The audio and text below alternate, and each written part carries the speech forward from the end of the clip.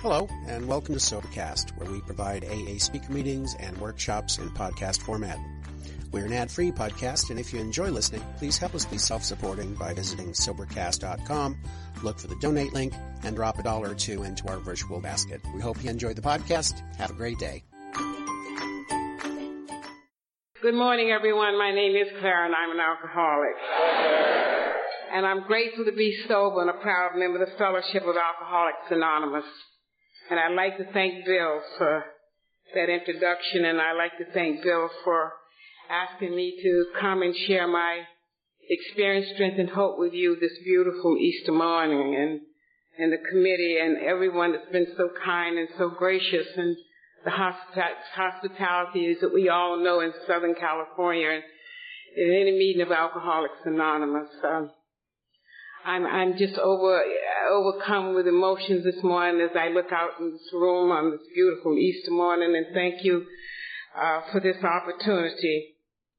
I always feel this way when I stand here and see your smiling faces. I always have that incredible feeling that I'm standing in the sunlight of the Spirit.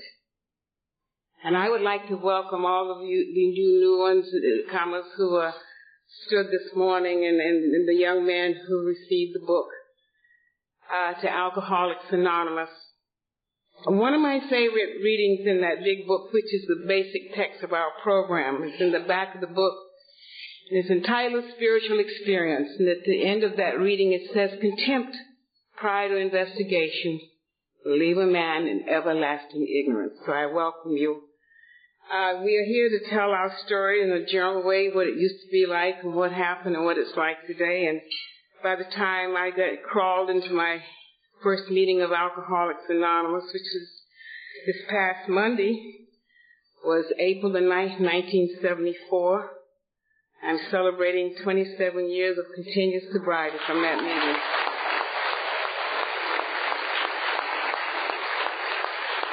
I thank you for the applause, but the applause, I'm here because of the grace of God and the program of Alcoholics Anonymous.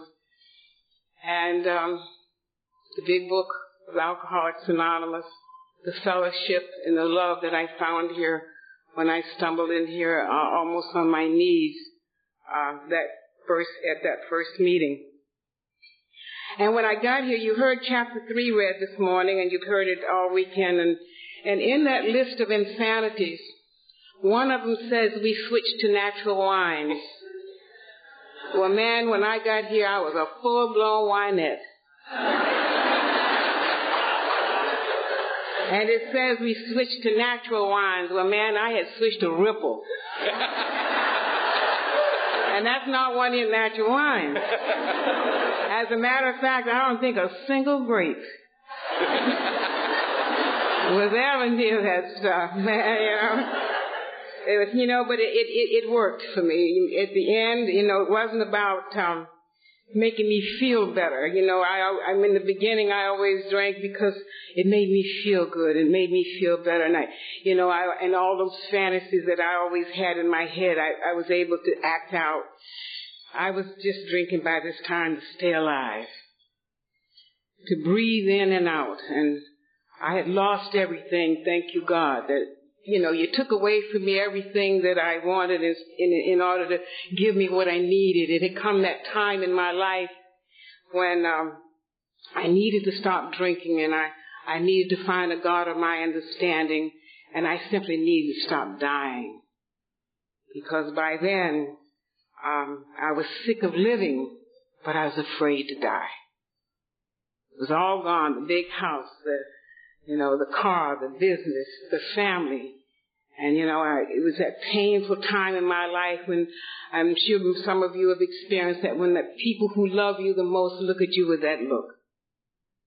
And I stood outside of that house while the marshal put the lock on the door, and that older son of mine was 18, and the other two younger ones, one was 12, my next son was 12, and my little daughter was 8 years old.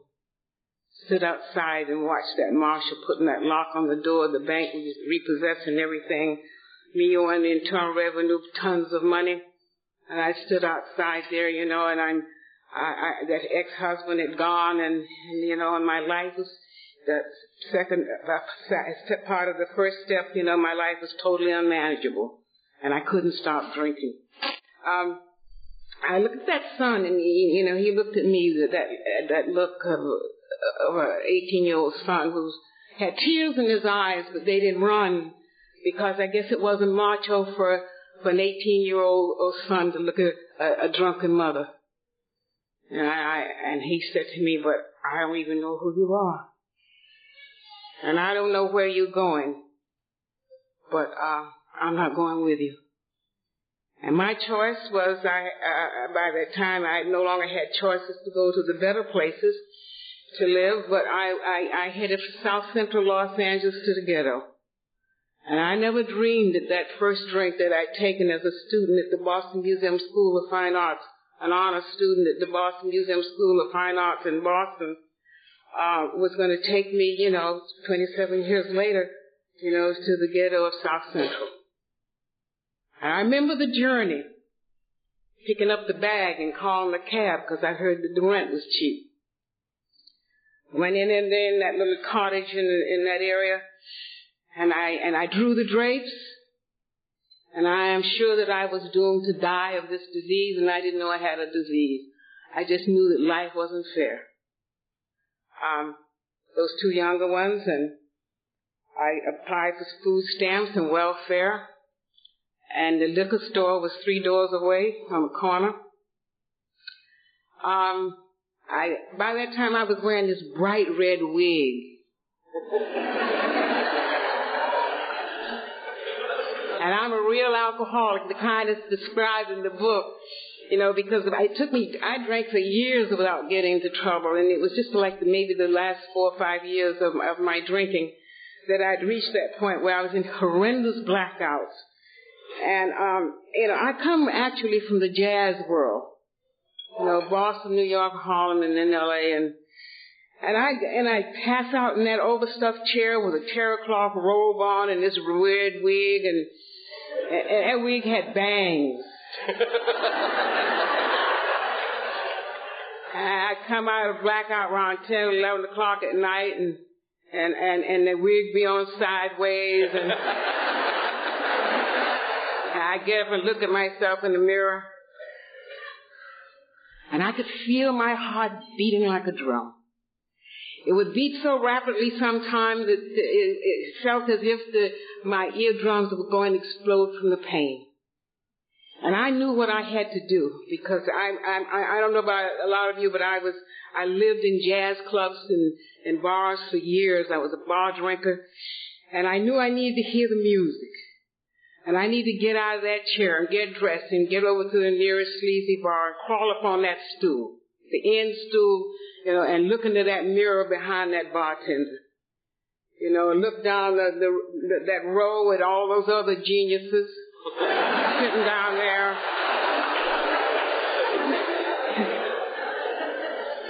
Staring in the mirror and in those fantasies, and probably feeling like, that song about Eleanor Rigby, wondering where all those other lonely people were coming from. And I don't know about you ladies, but I met a lot of out-of-work airline pilots.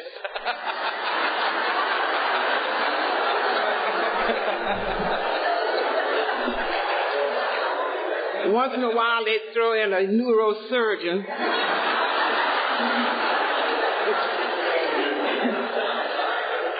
There was one, I never shall forget him. He was very attractive. We were sitting there sipping on wine was 59 cents a glass, and we were sipping on our Ripple there.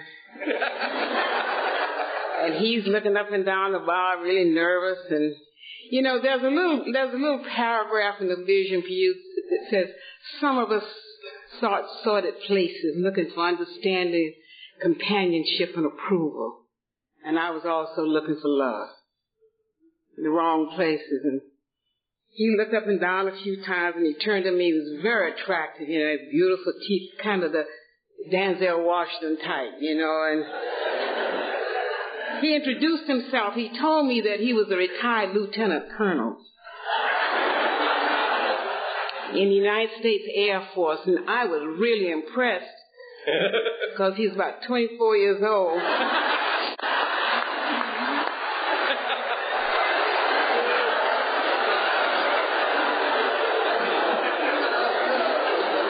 And he'd already retired. Very nervous cat. You know, he just kept looking around. So he finally said to me, actually, I fly secret missions, baby. All over the world. Really? And he looked around a few more times and he said, last night I flew over Russia. So I know I got a nut case on my hands this time. I don't know what I'm going to do with this kind of relationship. And I said, you did? I said, I know you did. Because I was with you.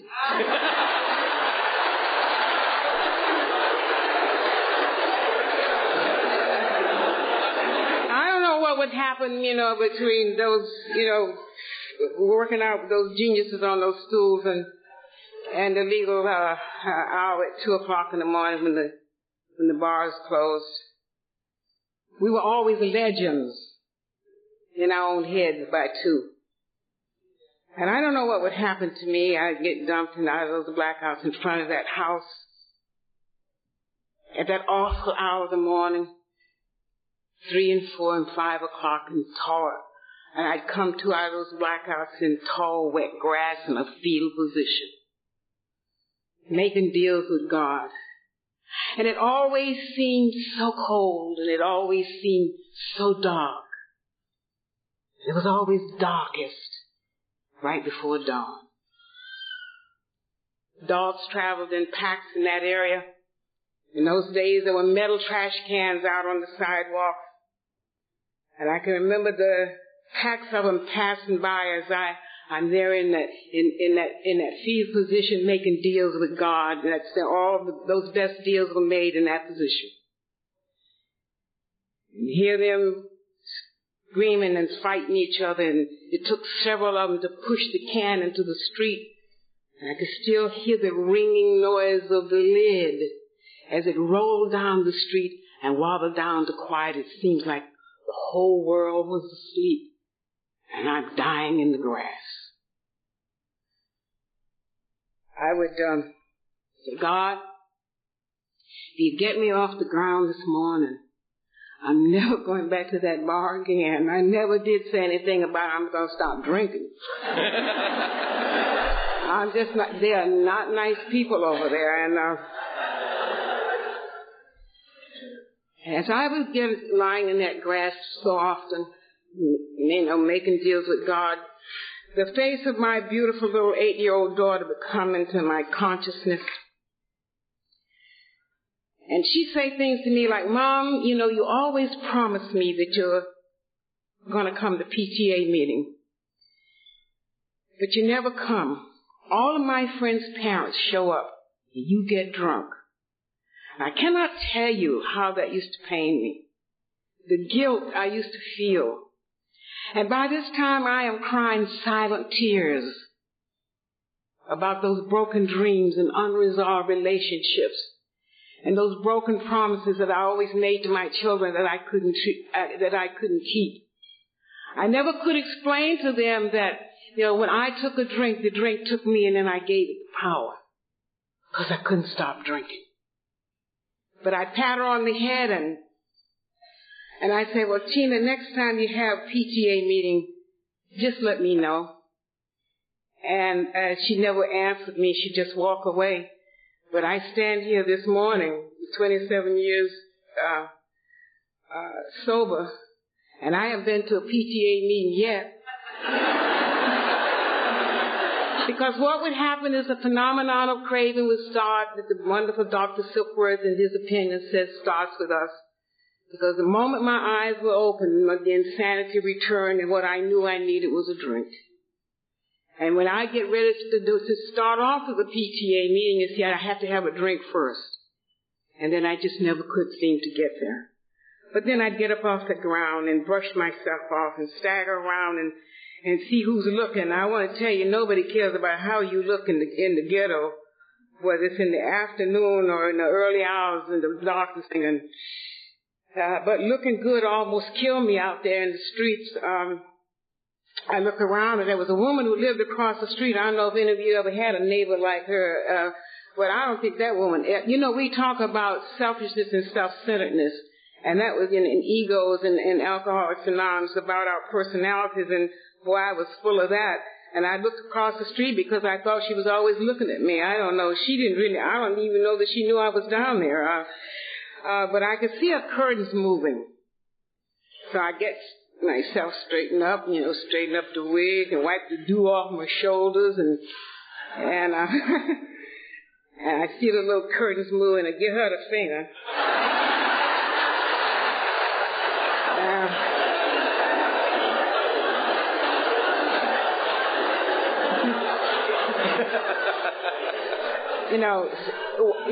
Getting about 4 or 5 little steps there, and I would straighten up and walk cool because I don't want her to think I'm drunk, And so I get up those steps and I get through that door, and I lean on the door, and I'm dying. Physically, emotionally, and spiritually dying. And I'm so sick, and I don't know whether, it's going to be blood this time or that green vial that would come up, because I was drinking my meals. I really wasn't eating it by then. And charge down that hall and get to that dirty bathroom and get on my knees in front of the toilet bowl, do a few chin-ups on that cold porcelain, sliding around on it and trying to find a comfortable place to rest. And I don't know if you've ever come out of a blackout on the floor with your head laying against the toilet, but there's something about the room spinning, and I try to stop the spin, and the 2 words that always greeted me was American Standard.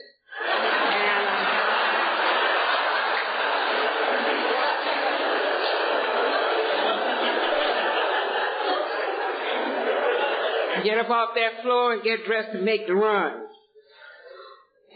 Put on those tight jeans, put on my bad leather jacket, put on some starfire earrings that hung all the way down to my shoulders, and slap on that wig. And by this time, my white Eldorado was gone, and my mode of transportation was a pair of gold fuzzy house slippers.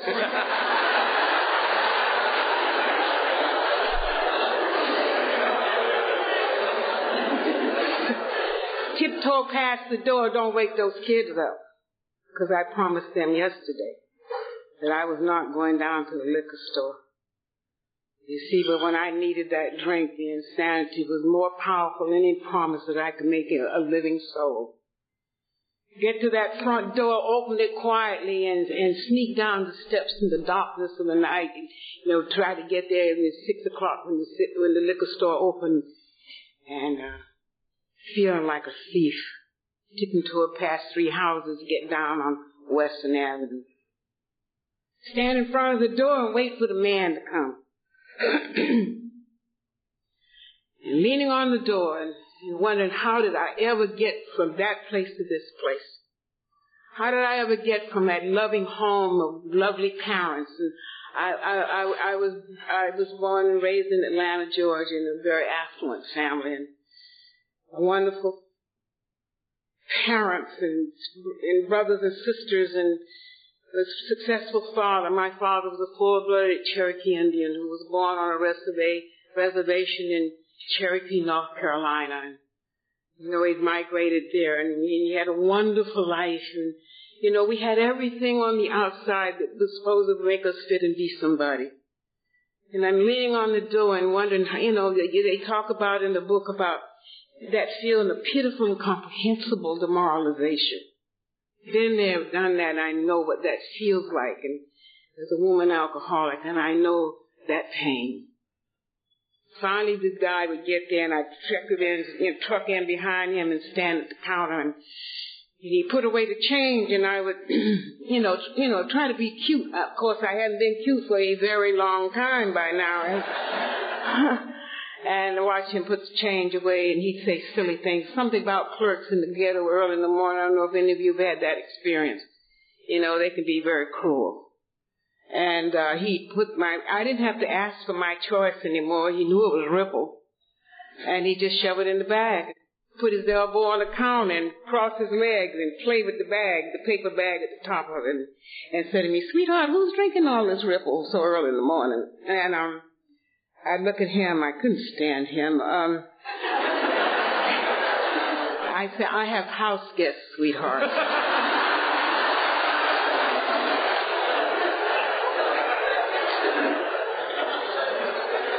He said, "You serve your house guests Ripple?"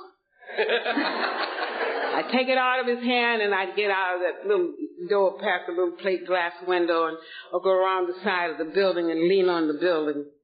You see, my fine days of drinking was over, and I didn't have to worry about Baccarat crystal glasses that I used to drink out of, and the proper bottle openers and stirrers and napkins, soft music in the faces of smiling, handsome men.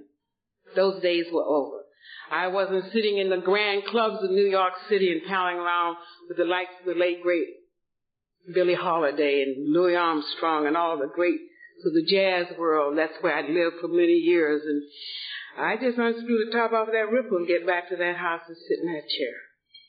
Stare out of the window as the dawn really came up, and that thing about, sitting in that chair and watching the dawn and feeling that feeling probably with a man who said, "I had a dream last night that life was passing me by.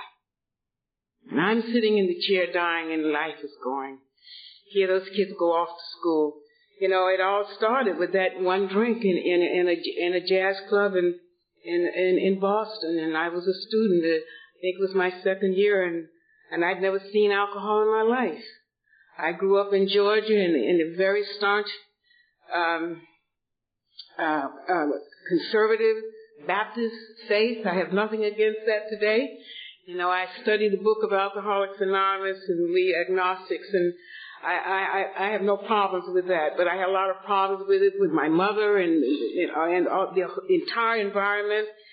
And I grew up and I was sheltered, and I just was overcome with fear. I really believe that my life was motivated by fear from I don't know what from. I've done many inventories, and it's not important today, but I was a loner, and I went to Booker T. Washington High School, and I won that art scholarship, and that got me out of Atlanta. I can remember sitting on a segregated train, leaving Atlanta and giving Atlanta the finger because, I wasn't going to ever go back down there. And because I was restless, irritable, and discontented, I believe, right out of the chute, man. I could have had a little drinky poo, probably in the first grade. To get me to the second grade. I mean, I had problems. I had lots of problems at 5 years old. And so when I got to Boston, it was going to be different. It never occurred to me as I made these geographics that I was taking me with me. Never occurred to me. I walk into that school, no, I don't belong here either. My feeling about excitement lasted for about 2 weeks. And, and after 2 weeks, I got to move on. You say, Clint talked about, that search. I know now that it was that eternal search from years ago of something was wrong with me, and I now know it was that inside of me that I never could touch. It always felt like the hole was deep and very dark. And I didn't know what it was that I wanted out of life. And so I was wandering down the street. Georgia was a dry state when I grew up there, and I didn't know alcohol was even on the planet Earth. I'd never seen a person intoxicated, and I've thought about it for years, and I don't ever remember having seen anyone.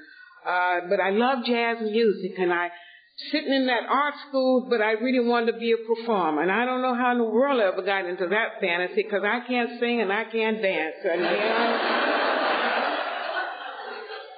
I was never allowed to go to the movies, and I remember I'm 19 years old, and I go to my first movie, and I loved it. I loved people up on that screen, and I thought, oh, wow, look at this.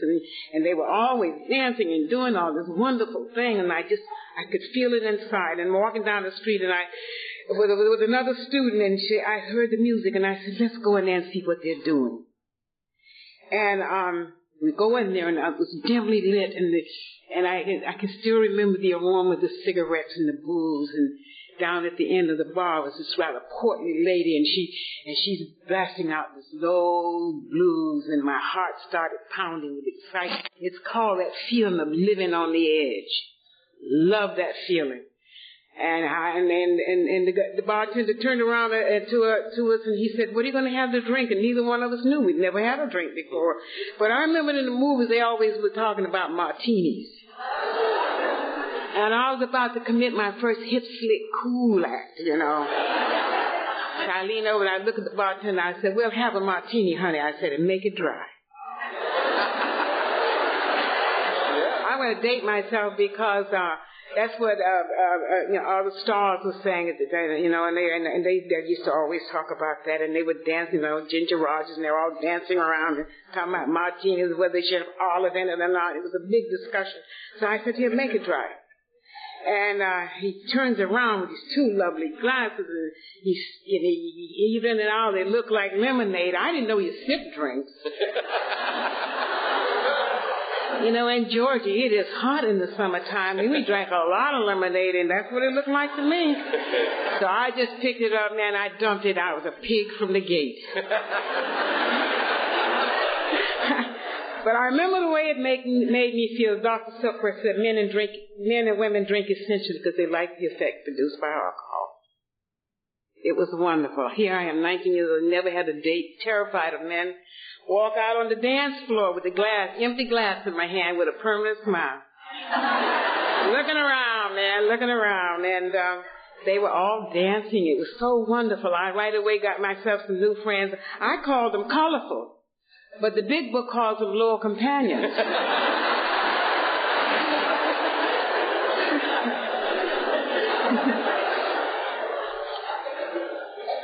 So I started crawling up on those stools, and I hooked up right away with the pimps, the hookers, the madams, and the bad boys. And I learned how to walk the walk and talk the talk. And that walk and talking that talk took me straight to Southeast Central. You know, many years later. I met a young man on that stool one night, and he came from a similar background, a wonderful family in Boston, and he didn't know much about drinking, so we learned to drink together, and we learned to do what you do in the streets together. You know, I know all about street life, and there's a song out, it's been out for a while now, called Street Life. They've been using it in a commercial recently, but I can relate to it. And Randy Crawford is still one of my favorite jazz artists of this era. And in that song, I relate to it fully. And she said, I'll paraphrase the words, you know, it said, "If you're young, don't get old in the streets. Cold's going to hit you in the back, and you're going to nickel and dime your life away. There's a million lives to play out there until you play all your life away." And then you look back one day, it was all a masquerade. And I remember sitting in my first meetings of Alcoholics Anonymous, and looking back over my life and sitting in that first meeting. And what I saw was that feeling they talk about, the drowning person. And what I realized is alcohol had stripped me of all human dignity. Had stripped me of all moral values, all family values, all those values I had been, they had tried to teach me as I was growing up. And he and I started dating, and then we got married. We had a little son, and we shoved him off on his grandparents to raise him. And I always feel emotional after all these years about the guilt and the pain that I felt and couldn't tell anybody about it because life was too wonderful in the fast lane. I would have to go and visit him, and I don't know if you've had that experience of looking into the eyes of a child. And you keep I continued to lie to him because I couldn't tell the truth. You know, there's a little line Dr. Silkworth says, we come to a place where we can't differentiate the difference between the truth and the false. And, you know, I'd have to get back in that car and get back on those stools in Boston and hang out with that crowd. I loved it. I loved the excitement of sitting on stools and going out to breakfast with the late, great legend Billie Holiday and living in that world. It was so exciting and while it worked. And then there comes a time, you know, when in a marriage that as sick as that relationship that I was sharing with that ex-husband, and we're doing the same things and different, you know, one of those kind of situations, and you know, I was getting restless and irritable, and I wanted more. I'm very greedy. I was telling a friend of mine, we were out to dinner a couple of years ago in Beverly Hills, and I said, you know, I've always been greedy. I've always wanted more. I probably, when I was a baby, you know, when I was born, coming down out of the chute, you know, the doctor smacked me on the little bum, you know, out there, and I probably screamed, more, you know, as I, you know, so he was out of town a lot, and I just knew that there was some man out there who was going to be wonderful. He was going to rescue me from life. Just take care. Life was nothing but a bowl of cherries anyway. Why not just get all you could get? And so I was sitting there on the stool with Billie Holiday, in an after-hour joint one morning. And she turned to me, and this guy walked up, and, you know, and I knew I had named him Mr. Wonderful, and he walked up to the bar, and she turned and she introduced me to him, and I'll describe him. You're talking about I was in the second step long ago, and he had a black hat turned down all the way around. He had a blue top coat over his shoulders. This dude was so cool, he couldn't get his arms through the sleeves. You know, and he reached in his pocket, pulled out a wad of money. I love money.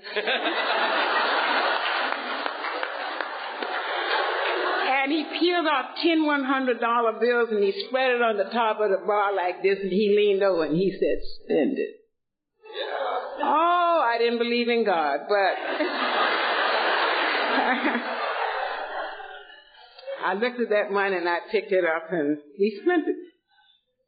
And he turned out to be the head of the mafia of the Boston family.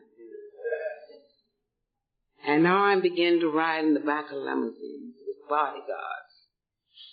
And I want to tell you what a ride that one was. And going to New York, just the opening, a lot of you younger people out here don't remember those jazz days, but when they had the opening of Birdland in New York, and Billy Eckstine was the opening star, and the mob, and we all piled in, and it was so exciting. And then one morning this began to change, and I could sense that something was changing, and I'm sitting on a beautiful Sunday morning like this, and in the back of that limousine, and that darkness was getting darker, that hole was getting deeper. And everything we did, you know, was just never enough.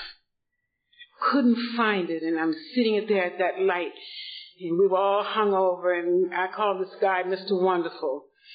And we were all just hung over, and I looked across the street, and there was these wonderful young families. My son's 10 years old, and I hardly know who he is because I'm too ashamed to go visit him anymore.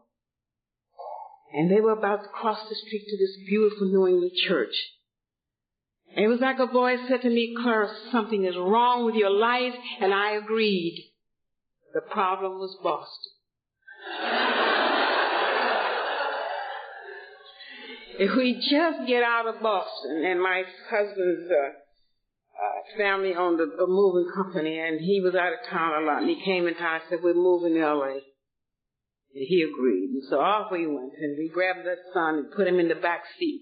It felt like a little stranger was sitting back there, and I was so uncomfortable. I didn't know what to say to him. I didn't know what to say. You know, I was never around. I don't know anything about kids. You know, we got into L.A. and it was going to be different. And I was going to go to those PTAs, and I was going to try to change my life. But you see, I'm an alcoholic. I crawled up on the first stool, and it all began. We started a property management and maintenance business, and it got better, and on and on and on. My family all were very successful in their careers, moved to the L.A. area, and pretty soon I'm out of control with the drinking, and I hear them saying things to me like, we've been noticing you drink too much.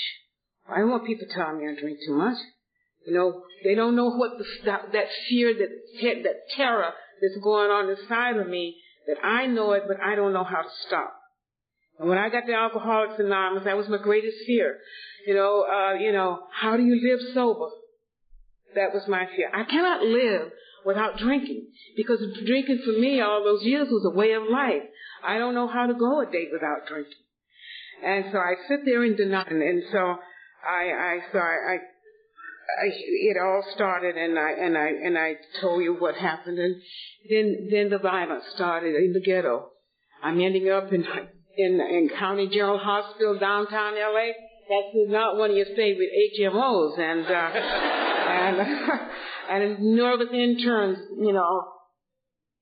nervous interns, stitching me up. Always, they stitch me up when I'm being beaten in the streets now, by strangers in blackouts, and they're stitching me up and putting me back out there, and I don't know how to live out there. And early one morning, I was by the Forum, Crenshaw Boulevard. I'd been still trying to be a party girl, and my head is against the wall, curb, and some foot with a boot on it, cowboy boot, is kicking me in the head. And I know about that pain. I can still hear my ribs being cracked one at a time. I know about pain, I know about physical pain, and I know about emotional pain, and that pain has no memory. I'm living the life so beautifully described in the big book of Alcoholics Anonymous of total insanity, and it's about the jaywalker. I kept doing the same insane things over and over again with my insane friends, and always expected a different result. I came to in Daniel Freeman Hospital. Paramedics, people who are dedicated to saving your life when you don't want your life saved. How many times did I sit in that chair and contemplate suicide, only to learn that suicide is a final solution to temporary problems.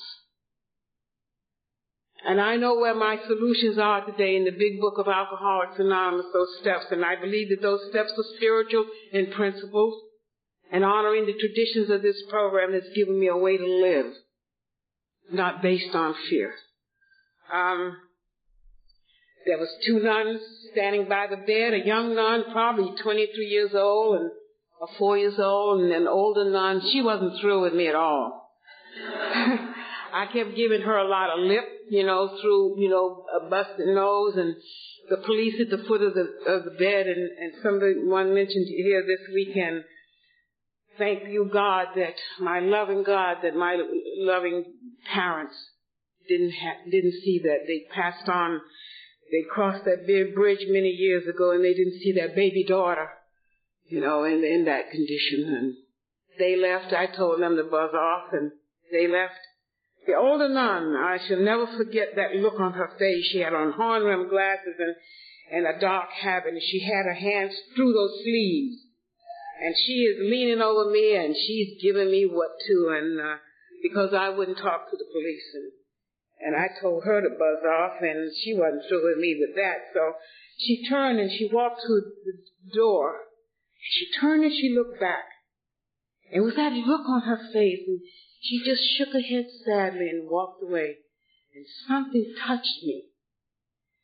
And that look that my brothers and sisters had looked at me with, and I remember my older sister, who was a nurse at Cedars-Sinai Hospital, looked at me when I went to ask her for money to save the house this last time. And she looked at me and she said, I'm not signing any more checks to bail you out of trouble. It pains us to watch you live the way you live. It's going to pain us even more to watch you die. And that's that look that the nun was giving me. The young nun stood there, and I've come to believe in earth angels.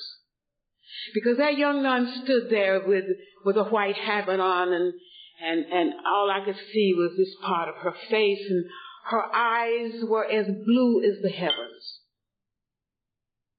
And she started to cry. And those tears flowed down on the covering of that bed, and I looked up at her as she got some cotton swabs and started to wipe the blood out of the corner of my eyes.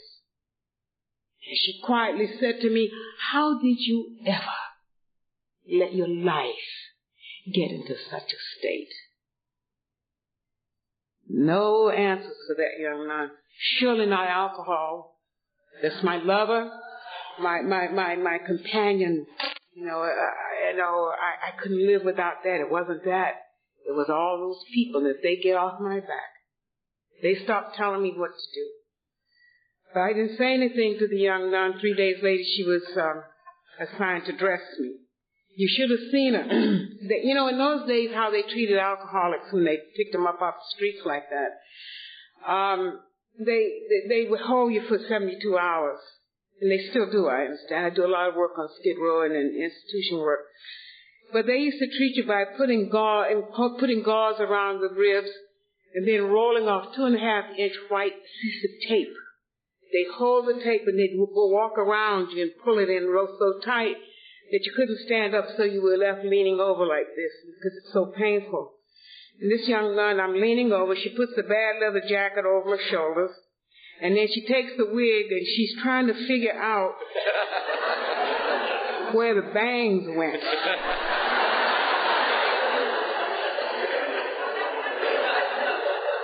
You should have seen her. She kept pushing it this way. And I remember she patted me on the head and she said, you really look quite nice. But I wasn't smiling. And she walked me to the front door of Darian Freeman Hospital, the spiritual being that she is, and I have come to believe that we are all born spiritual beings. And we search for our humanness through this road of life. And she put her arms around me at the front door and she said, try not to drink today. But I'm an alcoholic, and I shuffle on off down to the nearest liquor store, and don't tell me that that's not insanity. And it was 3 weeks later, I'm healing, and I came to on that floor in that dirty house, and my kids weren't home that weekend. I guess they were with the grandmother. By this time, I kind of lost count of time. And I don't know what had happened to me that April the 9th, 1974, that was different from other mornings. I'd never heard of Alcoholics Anonymous. They don't exactly talk about getting sober in bars. I just remembered coming to, it was dark. I still remember the stench of a dirty body and the stench of stale wine. I had lost the will to care. And it's by God's grace that some stranger wasn't in my house that morning. Because by that time, the men in my life had faces and no names. And that degradation of what it takes just to get a drink sometimes, I still shudder with the shame. As an alcoholic woman, I paid that price. I got up off that floor, and I believe what happened to me was a divine intervention. That the Spirit of God must have kissed me gently and said, child, get off the floor. You don't have to live like an animal again. And I got up off that floor screaming to a God I didn't believe in, and asking God not to let me die. Because the fear of dying had always been on the top of my list when my sponsor had me do my fear list. And from a little child, I'd always been afraid of death. And I'm from 5 years old. I don't know where that ever came from. But I remember screaming and I just, don't let me die. I didn't know anything about alcoholism or anything. I just said, don't let me die. But I picked up the phone and I called my last friend, Rachel, who lives in Woodland Hills. And I remember saying, Rachel, I think I'm going to die if I don't stop drinking. And the truth was finally out. That's what I've learned about, the steps of Alcoholics Anonymous, that the truth will set you free. And I have felt the sense of freedom just from being honest enough to admit that I couldn't stop drinking and I was going to die if I didn't.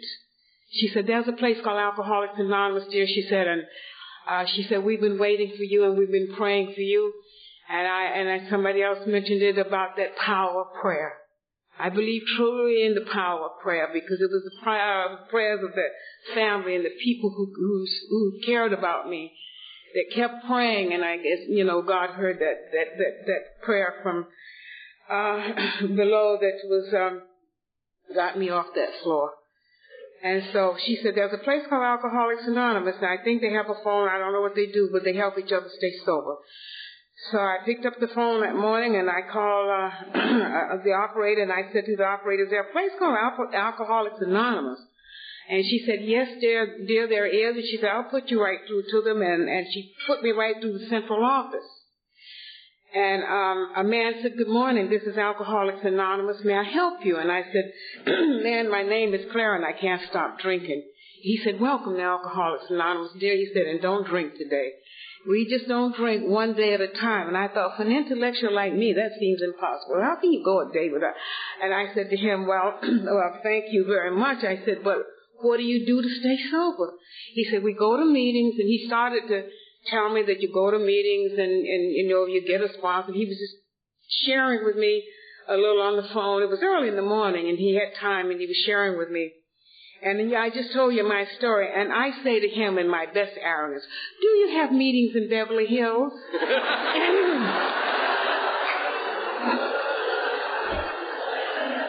And he said, yes, we do, but you're going to the meeting in your neighborhood. I said,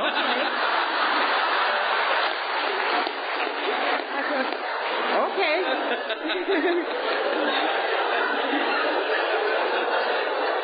So, I called my brother. He worked for LAX at Delta Airlines at the time, and I called my brother and I said, Ike, I think I found a place for me, and it's called Alcoholics Anonymous. And I told him what the man had said, and he said, that's wonderful, baby. He said, I said, but I need a car. And I said, to get to the meeting. And he said, all right, baby. He said, when I call my way home from work, he worked the night shift. He said, on my way home from work, I dropped the car off. I remember standing by that door when he came, and I could hear him running up the stairs. I'm standing by the door because newcomers, I want to share with you what I felt. For the first time, a stranger on a phone saying to me, you don't have to drink today. I felt hope. That's what Alcoholics Anonymous is about. It's about hope. And I hope you get some hope here, from this weekend. And you go to meetings and you feel that energy of love that we give to one another. And he kissed me and he embraced me and he said, I hope it's going to work and you keep the car. So the kids came in to breakfast that morning, and I was standing there for the first time in a very long time. You should have seen them cutting their eyes at me because I hadn't been there for a long time, and I helped them with their breakfast and their lunch, and they went off to school, and I was wanting to get dressed. I wanted to look good. I didn't know what you guys were about, and I'm standing in front of the closet door and on what to wear. I'm leaning into the closet, and I had one dress that would still fit. I was 65 pounds overweight, and I had wine sores on my body by now. I had open wine sores on my body. And I had fluid on my joints, and I could hardly walk because it was so painful. And I'm trying to look good, and the red velvet dress took me half hour trying to make a decision on what to wear, and I got one dress, and it had wine stains on it. I cleaned up the stains off the dress, put the wig out, cut better wet bangs, put her on the head farm, sprayed her. She looked wonderful. And I just kind of made a little bouffant. And then I didn't know the language around here. And what I've learned in Alcoholics Anonymous is the language is indeed the language of the heart. And I didn't know about detoxing. I had no idea that my body was beginning to jerk around, and the muscles seemed like they were pulling apart, and I didn't know what was wrong. I was determined not to go down to that liquor store. 2 o'clock in the afternoon, around 1 or 2 o'clock in the afternoon, I didn't know what to do, so I decided to go over to the Woolworths and just go browsing. So I'm over there browsing around, and I stole some eyelashes from my first meeting of Alcoholics.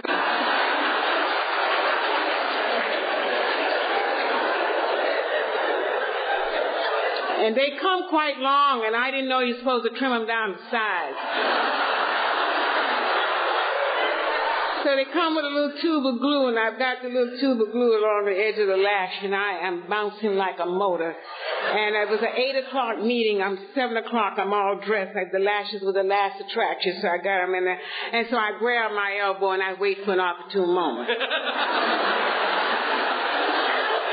I slam them in, and one end's up here, and one end is down there. I'm too tired to start all over. I lean in the mirror. I say, you are looking good. And I went off to my first meeting of Alcoholics Anonymous, and I'm sitting in that meeting, and the meeting started, and they asked for the hands of the newcomers, and I didn't know what that was. And the lady behind me touched me. She said, raise your hands, honey, you're a newcomer.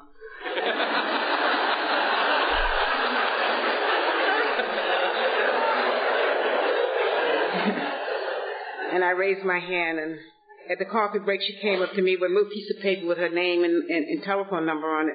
She looked at me with that look. You know, they talk about, Marian talked about the looking into the window of your soul and I look in your eyes. And there I am with these open sores, and she's got her arms around me, and she said, we love you. And she said, you go home and you call me, and I'll tell you what Alcoholics Anonymous is about, and I'm going to be your sponsor. As I stand here this morning, this beautiful Easter morning, she's still my sponsor.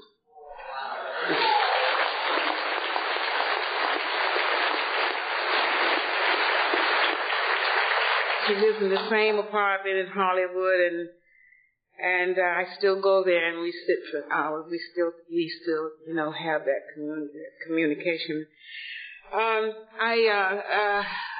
Gail, the late Gail Wilson was the speaker that night. And she walked to that podium, and you heard Clint talking about Gail Wilson up on the mantelpiece. And she was a speaker. She talked about the things I'd never heard another human being mention, about fear. And never mentioned about not feeling loved and inadequate and all those feelings I'd always felt. And she was an airline stewardess, and she was talked about, I don't know which airlines at the time, but she talked about being in Paris, and she was from Kentucky, and calling her mother and saying, I am so lonely.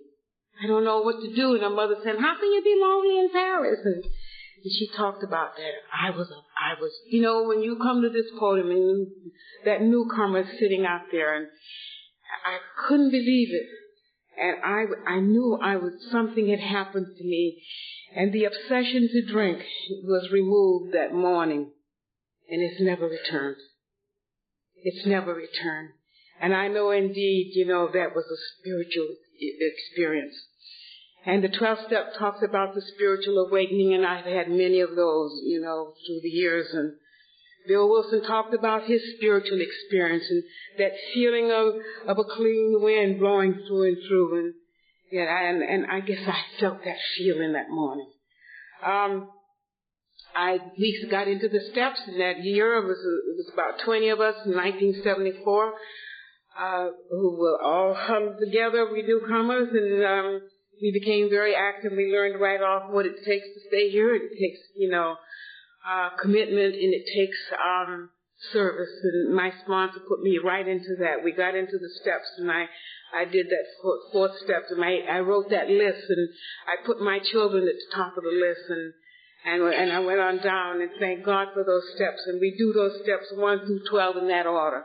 I tried to get her to let me pick out the ones I wanted to do, and she wouldn't hear of it. So we have to do it 1 through 12, and things went on, and I was told to get a job. I was not employable, and when I was 6 months sober, I was able to get a job, and I got a job as a waitress, and I was a terrible waitress.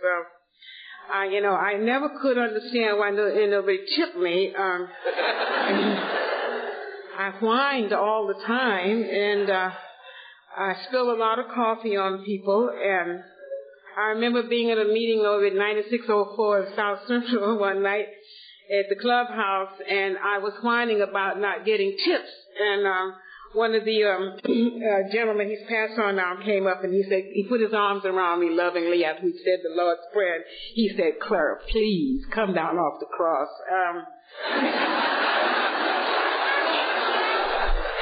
He said, honey, we need the wood.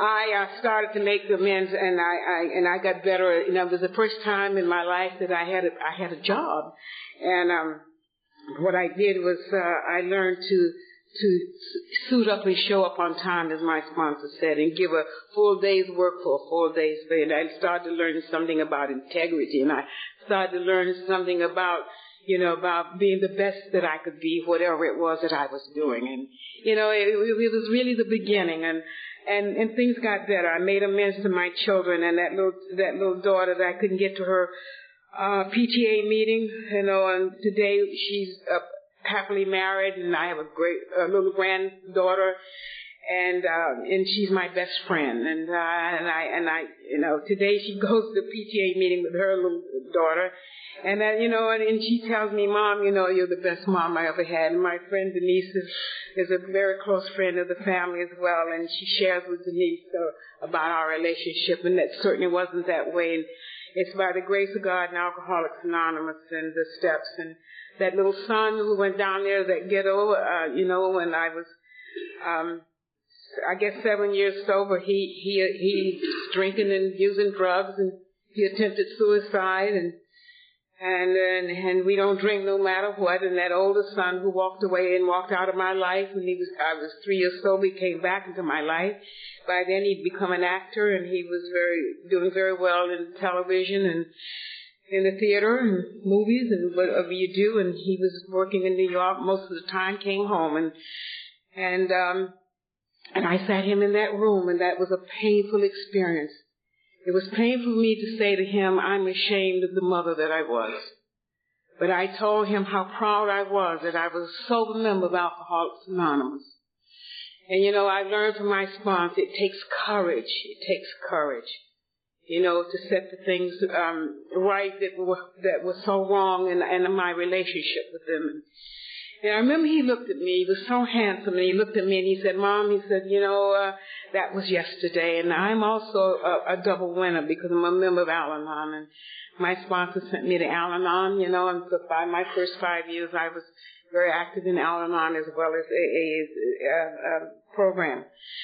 And he said, you know, yeah, it was yesterday. And he said, we're not promised tomorrow. He said, why don't we all start as a family? And the family after is described in the big book. And you know, it started a wonderful relationship. And as life went on, I went back into that business, that company. I have my own company now for 23 years, property management and maintenance. And you know, life is getting better. And I just want to share with you about service. When I was about 4 years sober, you know, we don't get well. I had the tendency. I can't speak for anyone else.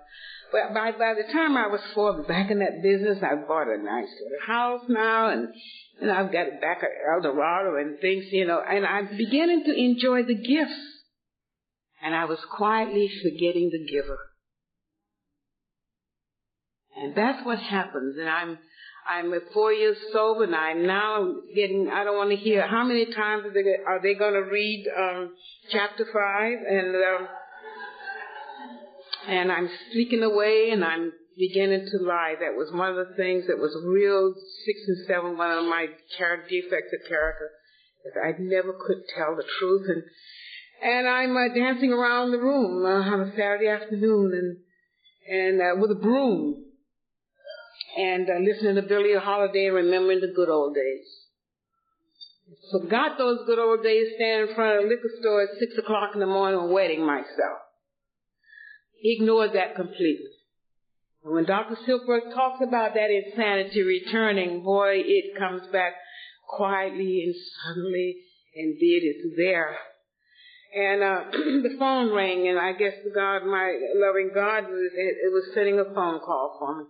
A woman from central office I haven't talked about this for a long time, and the woman to the central office, because I'm starting to work with some things that have been going on in my life in the last couple of years, especially the last year, that I'm going to have to go back to basics. I called, and the woman said to me, this is central office calling. Clara, we have a 12-step call for you. And I said to her, I don't think I'm qualified for a 12-step call. I kept trying not to do it, and she just got really annoyed with me. She said, oh, stop it.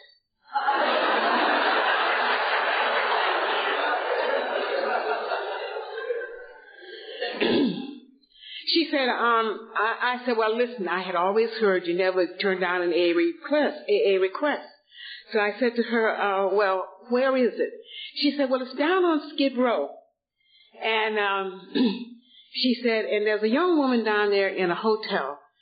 And she said, it doesn't have a marquee, it just has an address. It's on San Pedro Street. And she said, I want you to go down there, and her name is Dorothy. And I said, oh, I wrote down all the information. So I called my sponsor, and I hung up, and I called Carol, and I said, Carol, I just had a call from central office, and I said, they want me to do a 12-step call, and on and on and on. And I said, and then she wasn't responding at all, wasn't saying a word. So I finally, when I couldn't get any response from her, I said, look, I don't want to do it. And she said, I don't care what you don't want to do. She said, you do it anyway, and she hung up.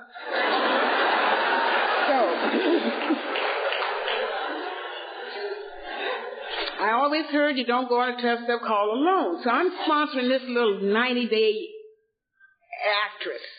She's sober 90 days, living over in Beverly Hills. So I pick up the phone and I call her. I said, we're going on a 12-step call. She said, where? I said, we're going down the Skid Row. She said, I don't want to do that. I said, I don't care what you don't want to do.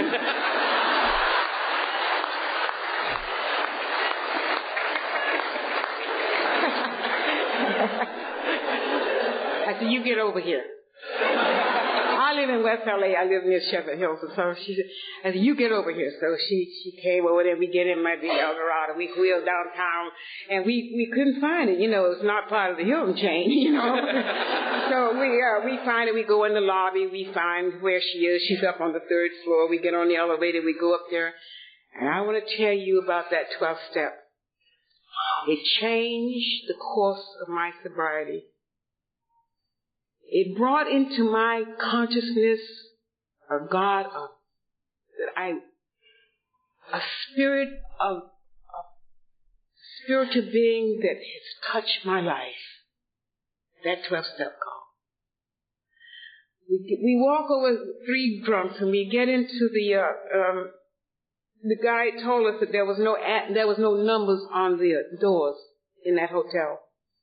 It was when we walked in there, they had a big boom, one of those radios up on a shelf. And all these it smelled like a latrine in that lobby. And they were dancing. All these alcoholics, drunk, and they were cheek to cheek, romance in the lobby. And they dancing around, and I finally get up, we get the attention of the clerk, and we get up there, and we knock on the door. And we walk in there, and having had a spiritual awakening as a result of these steps. On the floor was a 20-year-old blonde young woman in a fetal position, water bugs that huge just crawling all over her. And she lost all body control. And the wine bottles were all over the place. She was 20 years old. And filth, dirty underwear, in the drawers, on the floors, and it was a little room, I'm not good at sizes, but like 5 by 8 or something, like a small room. All of it was a cot. That's all she was sleeping on. And she was turning blue because she was gagging on, as we opened the door. She had been throwing up, and something was caught in her throat, and we didn't know anything about, what do you call it, CPR.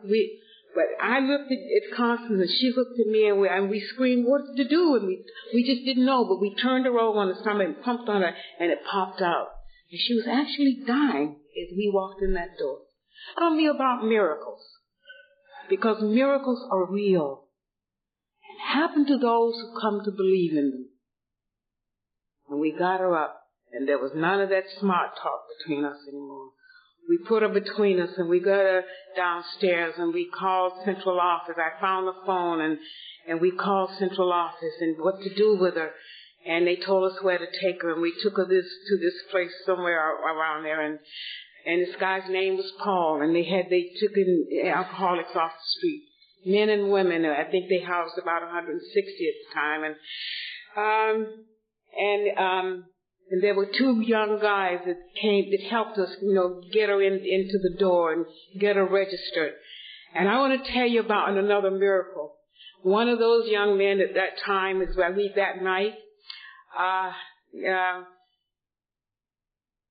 was in the lobby yesterday, and he was standing in the lobby, and his name is John. And Mitch were the two, and they are still sober. And they came out of that facility, and he told me yesterday he's got 23 years. And you see, I don't know what happened to Dorothy. She stayed there 2 weeks. I've never seen her again.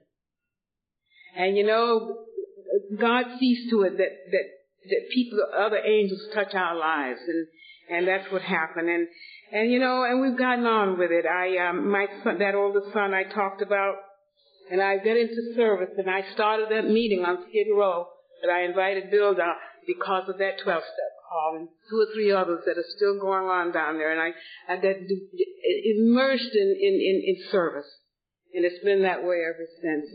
And this is one of the wonderful ways to find God, because I see the light come on in the lights of your eyes, and when I go on those 12-step calls, and it touches my heart, and I know there is a God. I ended up, life got better, and that oldest son called me one day. He was working at ABC Television in New York, and I saw that little daughter of mine go when I was 5 years sober to the Ice Capades as the first professional black skater with Dorothy Hamill. The grandparents had paid for that expensive training. And my life got on, and that son called me, came back to Los Angeles, and he got married, and I have a wonderful little grandson. He's 14 years old now, and the marriage didn't last, but that son was teaching theater arts up in Northern California, San Francisco area, and he called me one day, and he said, because he had been one of the products of the year, I'm sure you've heard of the Studio 54, and when he was working at ABC Television, he was like the anchors, the 6 o'clock anchors. He was their unit manager, and that's who took care of the evening news. Some of them are still doing it that he works with, and when that Studio 54 came out, he was around. He had his little gold chain and his spoon, and he started shooting cocaine, intravenous shooting, and sharing it in those high places with celebrities. And his was cocaine, and mine was alcohol. And then when his time was over there, his contract was over, he moved back to LA, and then he went up north, and then he called me one day, and he said, "Mom," he said, he said, "I went to the doctor today, and I can't believe it. I'm HIV positive." And and there's again that thing about death. I sponsored a young woman, her name was Rita. And when Rita was 8 years sober, she had been an intravenous drug user, and she came down HIV positive, and she was dying of AIDS. And I remember going down to one of the beach cities one Sunday morning and sitting across the table from Rita. And I said, "Rita, how do you feel about death?" Knowing my fears. And she looked at me quietly and she said, "Death is not the greatest loss in life. The greatest loss is dying inside while you're still alive." And how many times did I die in the back of the limousines and sitting in those clubs and the parties? And when my son said to me, I said, "Come home." No, I knew I have a home for you today. I never had a home for you when you were growing up. And he said, Mom, I'm not ready to come home yet, but when I feel that I can't take care of myself, I'll be home. That son called me 19 months later and said, Mom, I'm too sick to take care of myself. And it was at a time, this is back in the early 90s, and he said, I really don't know what to do. And they didn't know much about AIDS at that time. And he came home, and we had a place for him. And I called my Earth Angels and members of Alcoholics Anonymous. And I truly believe in sponsorship, and I have a lot of women that I sponsor in my loving family. And we were all there for him. And it was that years that I sat around that bed and thank God that I'd done those steps, and I'd made that closure, and I'd done that 8th and 9th step with him. And it was a long, drawn-out, painful way to sit and watch your child die.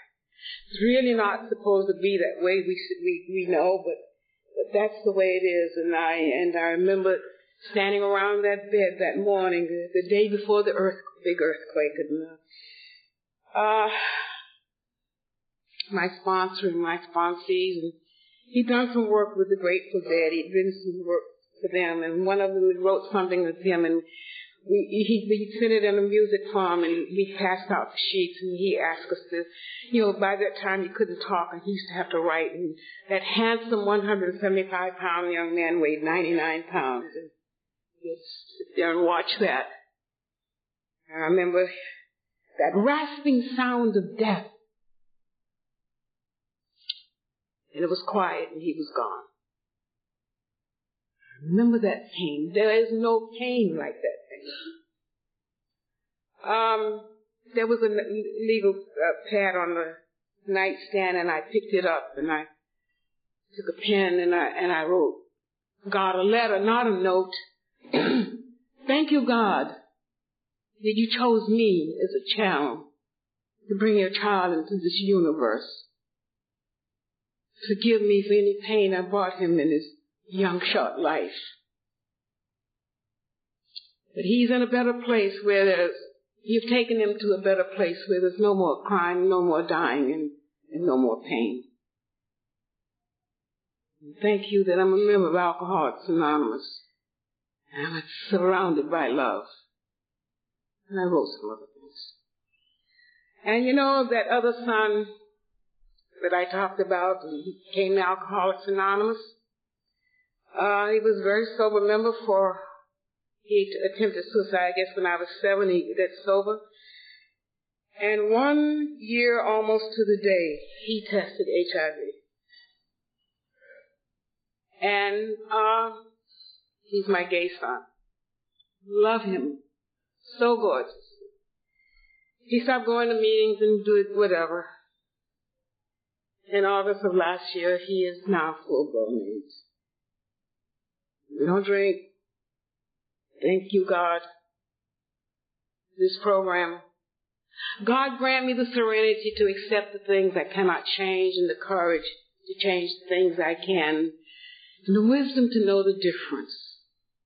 There is a difference. We have the 12 steps of Alcoholics Anonymous and the principles of this program that teaches us to live the life that God wants us to live, and we should have the best that life offers.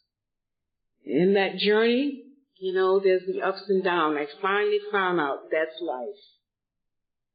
And that things have not been good for the last 2 years. I've gotten back into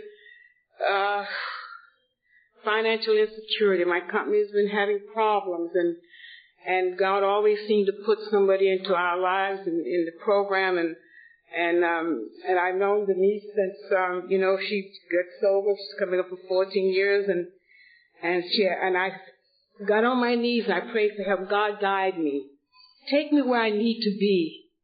So I need some answers, because I was falling apart, and I slipped away from the 11th step, that conscious contact with God, and that taking back the power, and I know that I'm truly powerless over everything, and she has a management company, and I went to her, and things are turning around, And all we have to do is pray for the answers, and the answers will come. And it's gotten better, and I've gone back the first of this year. I sat down and wrote an inventory. And this is what I did. I started back with the emotions of a newcomer and started all over again to bring that center back to the first step. I am powerless over alcohol, and my life can be still unmanageable. 27 years, it doesn't matter. It's one day at a time. And I still get the privilege to come and stand before you and share my life, my strength, and my hope with you. And thank you for allowing me to do that. And may God bless all of you and have a happy Easter. God bless.